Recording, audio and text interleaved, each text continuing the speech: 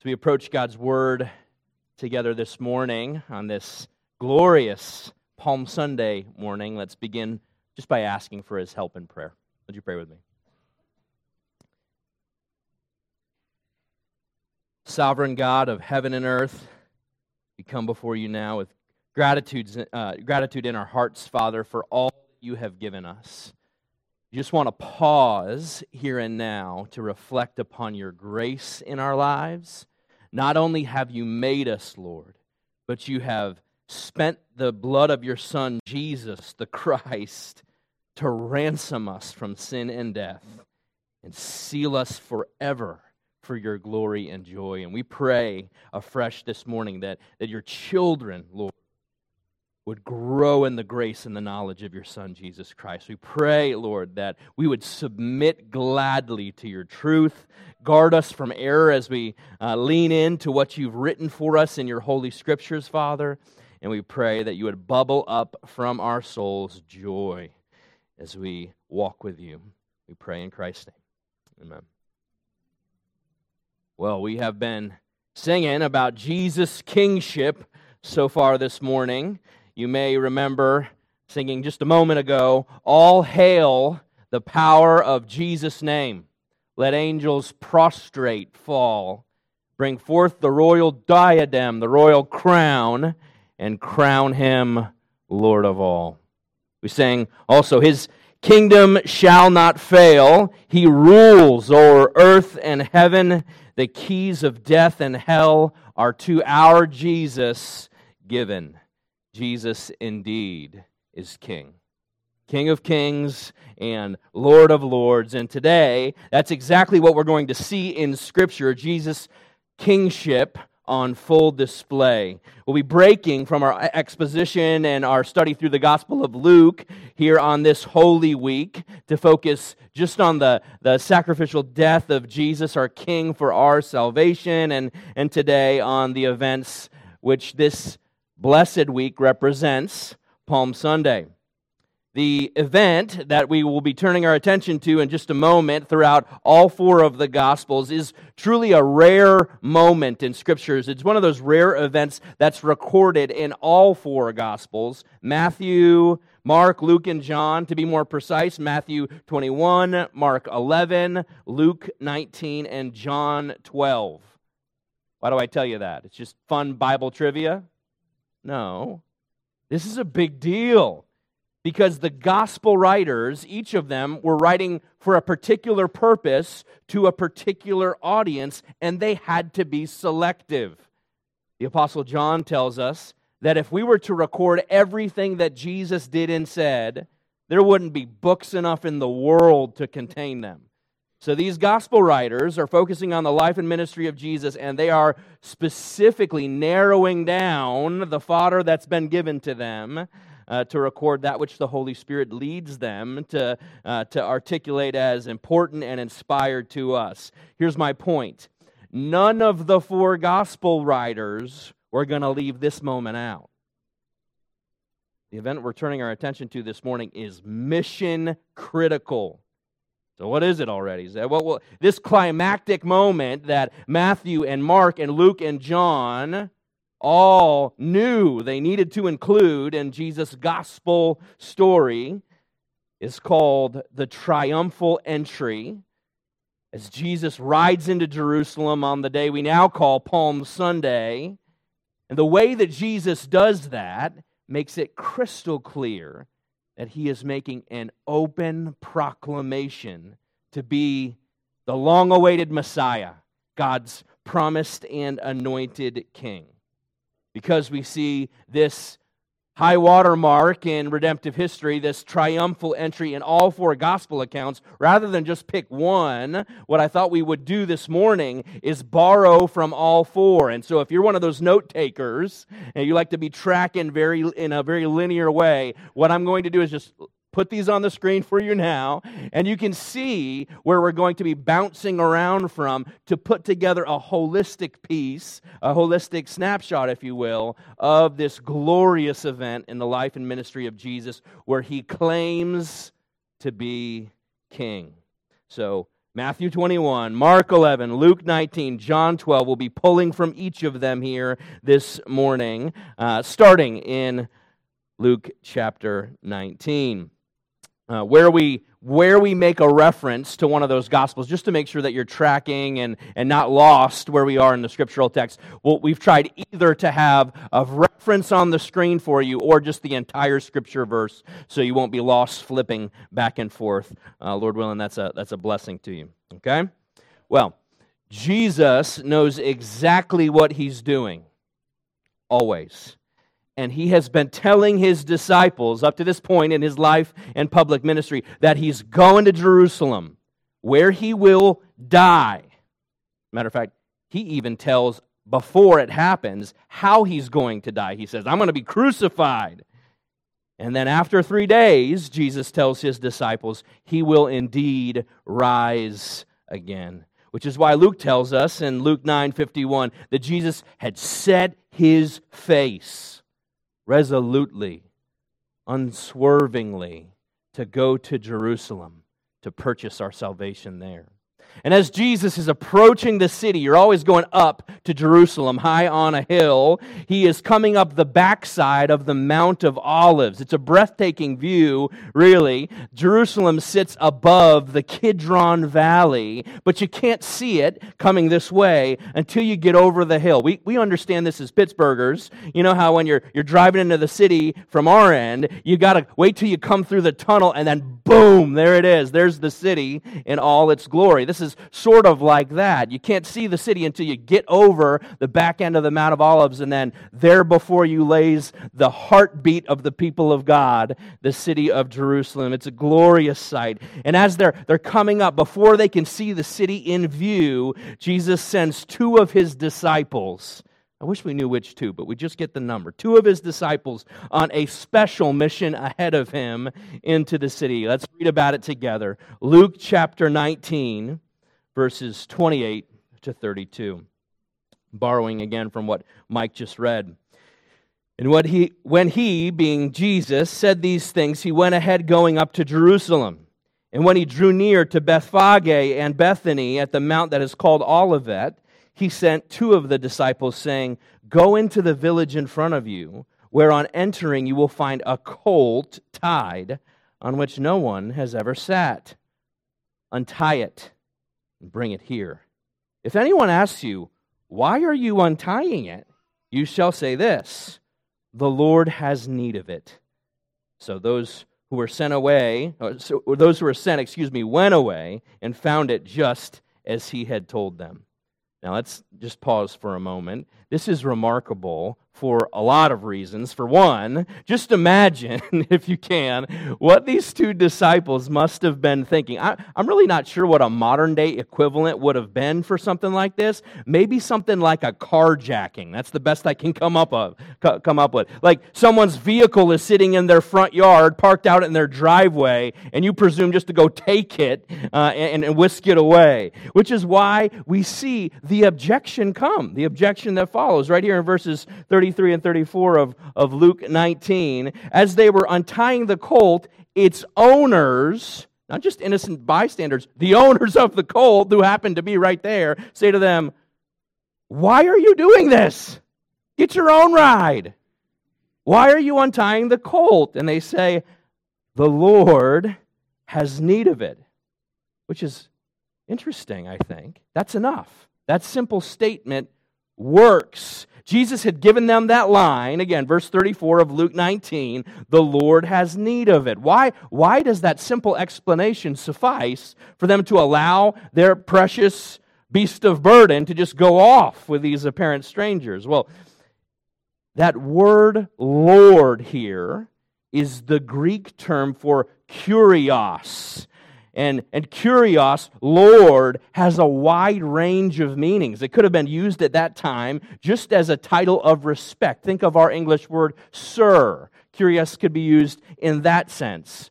Kurios could also mean ruler or master, or even be applied to the king of the land. Caesar at the time was called Lord. He was called kurios. And also, that word kurios is used of Yahweh himself, the King of kings, the Lord, the Kyrios of Kyrios, the Lord of lords. And given the context here, we know with relative certainty which one Jesus is referring to. Which sense is Lord being used? Well, you see, in this day, in the first century, it was understood that the king of the land could demand from anyone to use their resources or their property. And that was just one of the perks of kingship, right? It was a pretty sweet deal. You could demand, you could consign, say, the use of someone's donkey, and they had to willingly give it up. So the context is pretty clear here. The word kurios is invoked, and we know in what sense it's being used. But Scripture is kind to us, the Lord's kind to us, and removes beyond any shadow of the doubt what Jesus is talking to, or the level of lordship that Jesus is invoking. Matthew's account of this same narrative tells us that this event took place to fulfill a critical Old Testament prophecy, a messianic prophecy about God's coming king. We find it in Matthew chapter 21, verses 4 and 5. Matthew, the tax collector, who we just read about last week, Jesus calling to himself, Levi, Matthew, writes this under the inspiration of the Holy Spirit. This took place to fulfill what was spoken by the prophet, saying, and then Levi quotes directly from Zechariah 9:9. You see what he's doing? He's reaching back into the Old Testament, finding an Old Testament prophecy about the Messianic king who's to come, the one they're to wait for, and he applies it here to this moment in Jesus' life and ministry. Matthew continues, quoting from Zechariah 9:9, say to the daughter of Zion, behold, your king is coming to you, humble and mounted on a donkey, on a colt, the foal of a beast of burden. All right, full stop here. Do you understand what's happening? Do you understand what this donkey moment is all about? This is a fulfillment of prophecy. Matthew is saying in no uncertain terms, ding, ding, ding, ding, the king is here. This is the one we've been waiting for centuries. This is the one that Zechariah foretold of old. That's the big idea. The idea behind Palm Sunday, behind the triumphal entry, is kingship. So with that firmly embedded in our brains, I think it's fun to pick up a little aside as well. This isn't the entire point, but it's fun to make. Some of you may have picked up the little detail here about that colt. Mark and Luke in their Gospels both emphasize the point that no one has ever sat on this colt before. Mark 11:2. You will find a colt tied on which no one has ever sat. Untie it and bring it. In other words, Jesus is riding peacefully, mind you, on a young colt that has never been broken.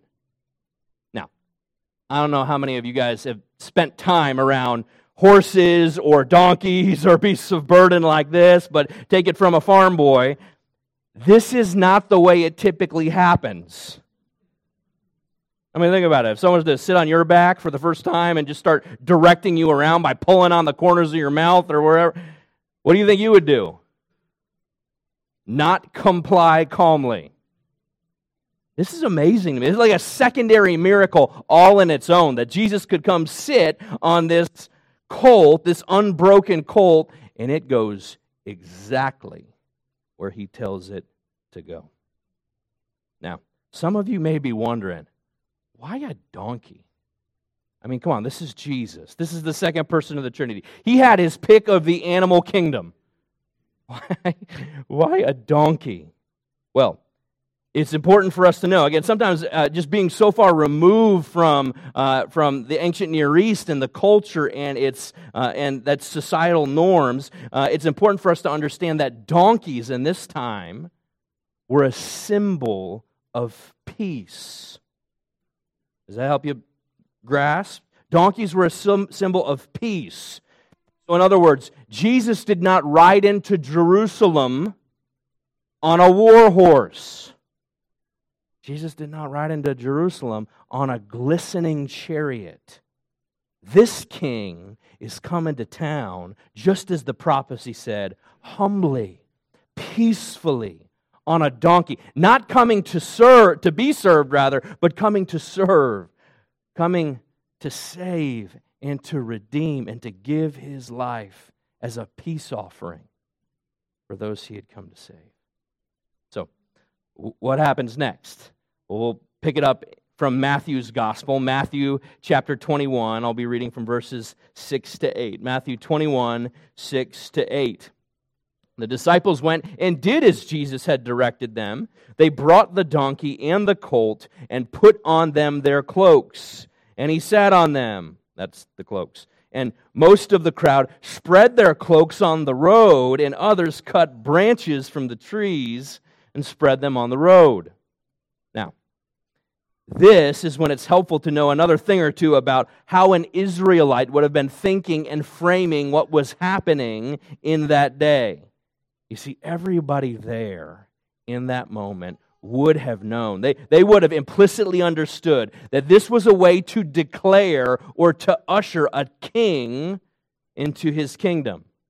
I'll give you one quick biblical example. When Jehu is anointed king in 2 Kings chapter 9, he's being anointed king of Israel, and it's happening in a hurry. This is the response, 2 Kings 9:13. Then in haste, every man of them took up his garment and put it under him, under Jehu, on the bare steps, and they blew the trumpet and proclaimed, Jehu is king. So you see, there's a precedent for this. The people recognize that their new king is riding into town. And so what do? Well, they throw out the first century version of the red carpet. They lay their garments down to make a runway, if you will, for his regal entrance into the capital city. Now, John, the apostle, gives us another interesting detail in his gospel. He tells us what kinds of branches they used to do that. John 12:13. So they took branches of palm trees and went out to meet him, crying out, Hosanna! Blessed is he who comes in the name of the Lord, even the King of Israel. What kind of branches? Palm branches, right. So at this point in time, I'd like us just to press the pause button and come up for air and ask a basic application question. How does this narrative apply to our lives in 2023? Well, here's at least one simple way I think that this could apply to us. It reminds us that as the people of God today, we should not major in the minors. We should not make the details of the biblical text into the destination themselves. We've all got a tendency to do that, both in faith and in life. We can, in Scripture, oftentimes run across the story, run across the narrative, and we could fixate on something little, a detail, and all of a sudden that detail eclipses the entire point. Take, for example, another account of Scripture, the one about Zacchaeus. You remember that account when Jesus runs into Zacchaeus. What do you remember about that? Well, what most of us remember about Zacchaeus, right, is that he was a wee little man. A wee little man was he. Now, some of you who are really good might even go so far as to remember that he climbed up into a sycamore tree.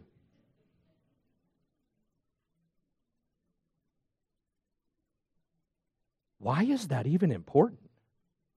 Well, it is important. It's in the biblical text, and there are things that we can gather from that account. But surely the point of Jesus intersecting paths with Zacchaeus and saving him is not that so we would know 2,000 years later that once upon a time there was a man, and he was short, and his name was Zacchaeus, and he climbed up a tree. That's all we got. That's what most of us remember, right? We can tend to, at times, major in the minors.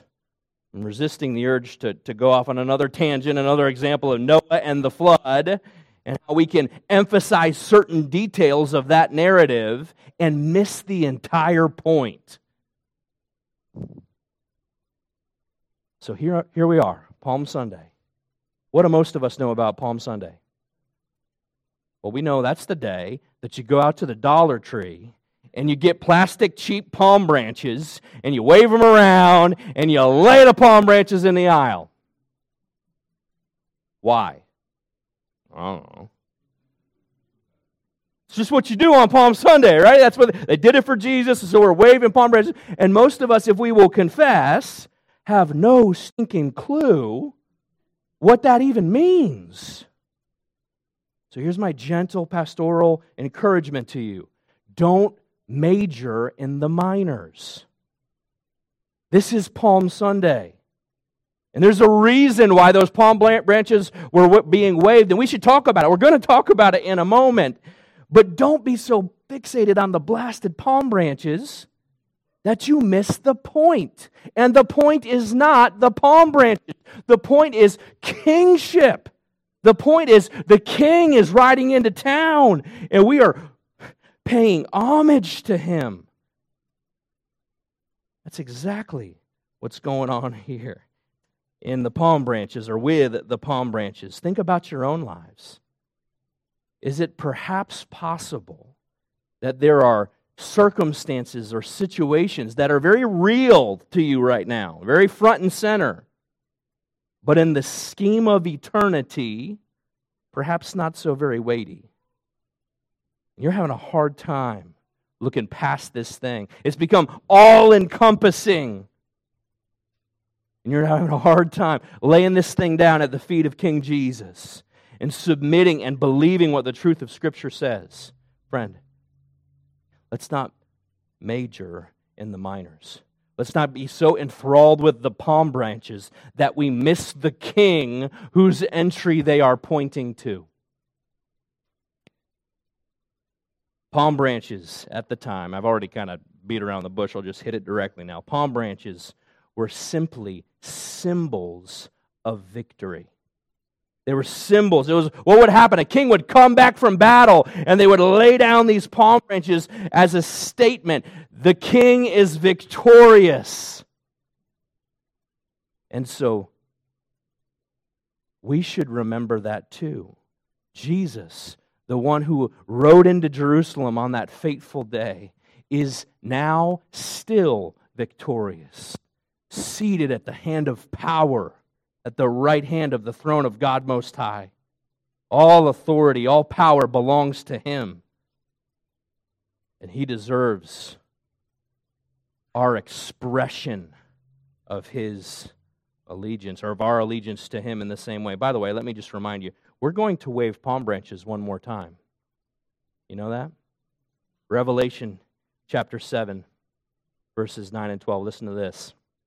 Talking about the consummation of all things. After this, I looked, and behold, a great multitude that no one could number, from every nation and from all tribes and peoples and languages, standing before the throne. We're talking about kingship now. There's a throne, and the peoples from every tribe and language and nation are there before the throne and before the Lamb, clothed in white robes, listen, with palm branches in their hands, with symbols of victory and authority in their hands. And they're crying out with a loud voice, saying, "Salvation belongs to our God, who sits upon the throne, and to the Lamb." And all the angels were standing around the throne and around the elders and the four living creatures, and they fell on their faces before the throne. See how many times the throne is mentioned here in this passage? And they worshiped God, saying, "Amen, blessing and glory and wisdom and thanksgiving and honor and power and might." Can't think of enough things to ascribe to Him. "Be to our God forever and ever." They waved palm branches, past tense, when Jesus, the humble King, rode into Jerusalem on a donkey, bringing peace. And we will yet again cry out, "Victory! All glory, all power, all allegiance be to the King of Kings," waving palm branches in the consummation to come. All right. At this point in the passage, the multitudes are pouring out to meet Jesus as he rides that colt down into the city from the Mount of Olives. And John tells us why. The Apostle John tells us this had something to do, the huge crowd, something to do with a little incident with a guy named Lazarus. Y'all remember that? John 12, 17 and 18. The crowd that had been with him when he called Lazarus out of the tomb and raised him from the dead continued to bear witness. Wouldn't you? And the reason why the crowd went to meet him was that they heard he had done this sign. I mean, just pause and take a breath and consider the human element here. They had just watched him raise a guy from the dead. I mean, this is a very big deal. And this thing has started to reach a fever pitch. I mean, if this guy can raise people from the dead, imagine what else this king could do. Imagine the kind of army this guy could raise. Matthew tells us they formed a royal train, a loud one at that. Some walking behind, some going before, echoing his praises. Matthew 21, verse 9. And the crowds that went before him and followed him were shouting. What were they shouting? Hosanna to the Son of David. Blessed is he who comes in the name of the Lord. Hosanna in the highest. Now, again, we shouldn't miss the significance of what they were shouting. The point is not the symbols of the word, or the syllables of the word Hosanna. You got to know what that means. What are they saying? Well, they're quoting directly from Psalm 118. You see, the Jews at this time of year, this was Passover time. And every year at Passover, the Jews would recite this psalm, Psalm 118, on their way up to Jerusalem to the Passover feast. You know, the feast where the spotless lambs were to be slaughtered.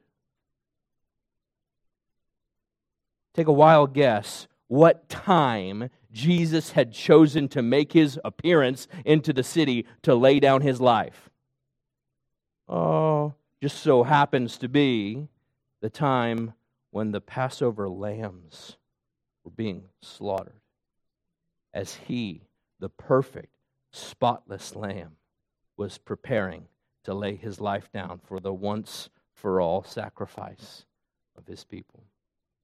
They're shouting like they would shout and sing every year on the way up to the Passover feast, Hosanna, quoting from Psalm 118, calling Son of David, blessed is he who comes in the name of the Lord. That word Hosanna simply means save. Save now, save please. So when they were calling him Hosanna, they were calling for salvation. And he was going to do that, wasn't he? They're calling him the Son of David, which is just another way of saying Messiah, the Davidic king who had been promised. Do you see how this all connects? They're saying, Jesus, Psalm 118, this psalm that we sing every year as the Passover comes, is about you. They're saying, Jesus, you are the Messiah. You are the coming King we've been waiting for, which is why the Pharisees among them and the religious leaders are outraged. And they're white hot. They see and hear what's happening, and they say, stop it. Stop that. Jesus, tell them to stop it. Luke 19, verses 39 and 40. And some of the Pharisees in the crowd said to him, Teacher, rebuke your disciples. And he answered, I tell you, if these were silent, the very stones would cry out. I hope you're seeing how big of a deal this is. This is Jesus' public declaration of his kingship. And Jesus says, when the Pharisees say, hey, stop them, stop them from saying that. Stop them from calling you the Messiah. Stop them from calling you king. Jesus said, if they weren't doing it, the inanimate objects would come alive. The rocks would cry out if the people weren't. Like how the Bible Knowledge Commentary puts it. Right? All history had pointed toward this single spectacular event when the Messiah publicly presented himself to the nation, and God desired that this fact be acknowledged. And this passage is just dripping with kingship. Palm Sunday is about kingship. It's the fulfillment of Old Testament prophecy of Zechariah 9:9, the king who's coming, riding humbly on the donkey. They're casting their cloaks and their palm branches before him, paving the way for his kingly entrance. They're declaring Psalm 118, saying, "You're the Messiah. Hosanna, save us now. Save us, please." This is what Palm Sunday is all about. This is why we pause each year to consider the weight of this biblical moment. The question is, for them and for us here in 2023, what did they do with Jesus' kingship? And what will we do? What will we do with Jesus' kingship? Certainly, one simple point of application, simple and yet immensely important, incalculably important, is to say this: if you have not bowed your knee to Jesus Christ, the King of Kings and Lord of Lords, and confessed that He is the Son of God and the Son of Man, now would be a really fantastic time to do that.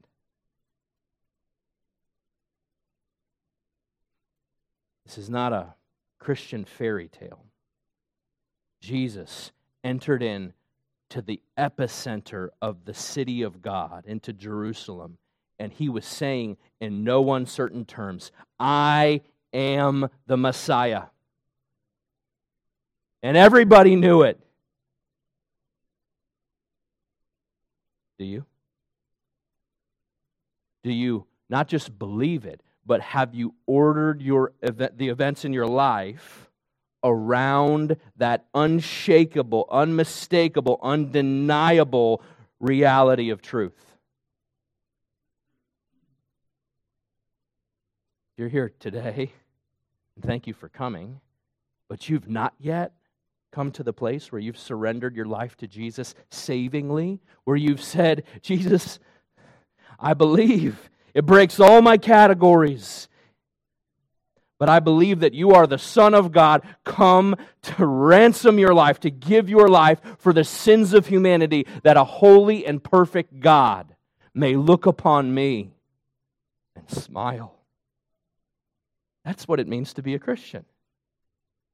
It's to bow your head and your heart and say, "Jesus, though you are King, you came to sacrifice your life for my salvation." If you're here today and you want to take that step, or you want to learn more about what it means that Jesus would claim to be king, I just want to invite you to take that next step.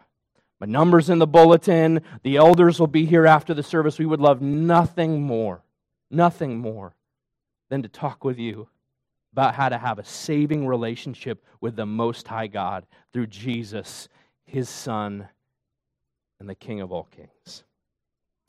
That's the first application. Make sure you've done that. I think another thing that we could do in view of Jesus' kingship in our own lives is to look for what I will call dissonance.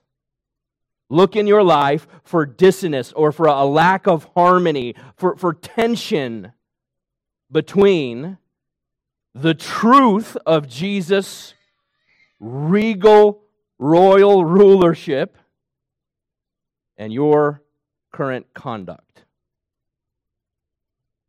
You see, it's entirely possible for us to give lip service to the King.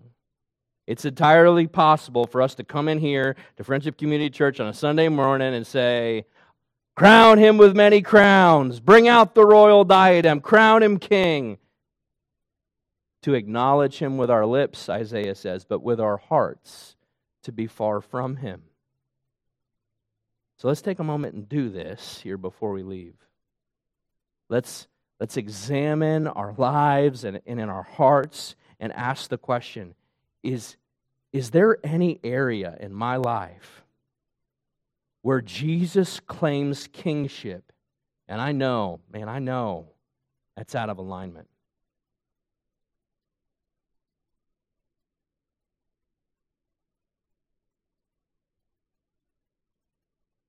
Not something particularly broken about you. It's a universal brokenness. It's a condition of fallen humanity. To talk cheaply with our mouths and yet to fail to be there internally in our hearts. Which is why the very same crowd of people who publicly ushered Jesus, the King, into the city of Jerusalem with shouts of Hosanna, with shouts of salvation, are some of the same ones who that very week, at the end of the week later, were crying, crucify him. Crucify him. How does that happen? How do you go from King, Messiah, to before the week is done, yeah, we were just kidding about that. You should probably kill him.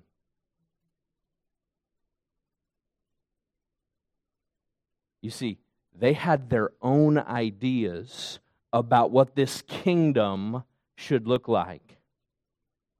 And often like us, their ideas of what the king should do and how he should act are sometimes very different than our own.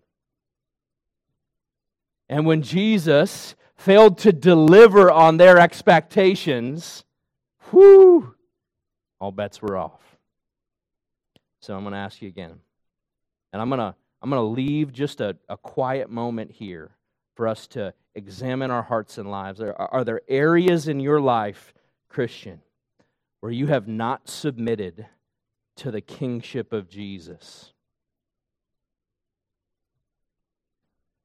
Perhaps physically, areas of lust. Perhaps practically, maybe you know that He's calling you to give Him your time, to give Him your heart, to serve Him with your gifts, and yet the busyness of life just rolls on, and here you are, another Sunday, maybe.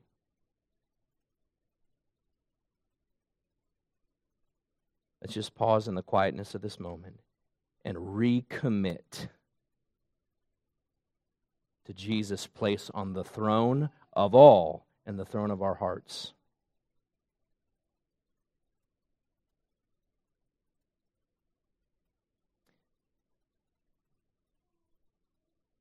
If I pray one thing for you, Friendship Community Church, I got a lot of things that I pray. But this is near the top of the list. That we, as the people of God, here at this little pocket of southwestern Pennsylvania, that we would be a people who do this. Who realize, who recognize that Jesus is Lord. And we follow Him with whole hearts. That we as the people of God would give ourselves in what I like to call wholehearted alignment. That's what I pray for you, Friendship Community Church. That's what I pray for my own distracted self. God, make us wholehearted as we pursue Jesus the King. Nothing before you, no idols before you. One day, Scripture makes it plain that every knee will bow, and every tongue confess that Jesus is Lord. And we as followers of the King should have a lot of practice day in, day out, week in, week out, bowing down afresh, confessing afresh. We've sinned. Lord, we've fallen short of your glory, and we need you to be first in our lives. Lord, give us whole hearts. You're the King. We follow where you lead. So we're going to have a moment to celebrate the salvation that our King came to purchase on our behalf. The table is here, and we're going to close our service with communion. But before we do, I think we would be remiss not to sing one more time and prime the pump, as it were, to get our hearts ready to celebrate communion together with this beautiful chorus, "Before the throne of God above." Before his throne, he sits on a throne. He's the King. I have a strong and perfect plea. A great high priest whose name is love, whoever lives and pleads for me. Would you pray, and then we'll sing, and then partake of the table together. Father, thank you. Thank you for your authority in our lives, in the world, over all the created cosmos. Lord, you are Kyrios. You are Lord. And we thank you that on that fateful day, you made it very plain. You wrapped all of biblical history up, riding on that donkey, symbolizing peace, symbolizing the victory that you would come to achieve for us by dying on the cross and rising from the grave. And we pray now, Lord, that we would be faithful as your subjects, as your servants, as your sons and daughters.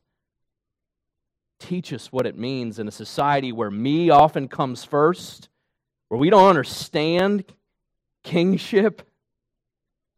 Lord, help us to live quiet, joyful, submitted lives with you on the throne. Lord, help us to sing and mean it now about what it means to us for you to be on the throne.